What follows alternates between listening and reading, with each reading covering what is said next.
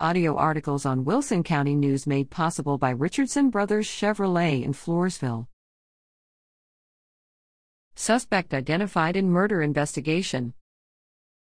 Seguin, TX. Seguin police have obtained arrest warrants charging Draven Rene Reyes, 20, of Seguin with murder and aggravated assault stemming from the shooting which occurred on Monday, April 4, in the 600 block of N. Vaughn Avenue, Park West.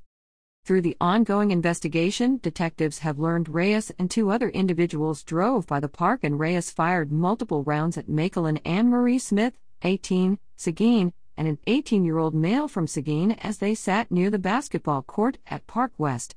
Smith was fatally wounded and the 18-year-old male subject sustained a non-life-threatening gunshot wound. This is an active, ongoing investigation and more arrests are anticipated.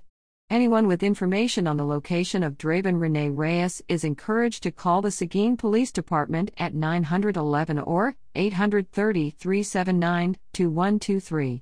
Callers can also contact the Guadalupe County Crime Stoppers at 877-403-8477 TIPS. Crime Stoppers has offered up to a $5,000 reward for information leading to the arrest of Draven Rene Reyes. Reyes is considered to be armed and dangerous.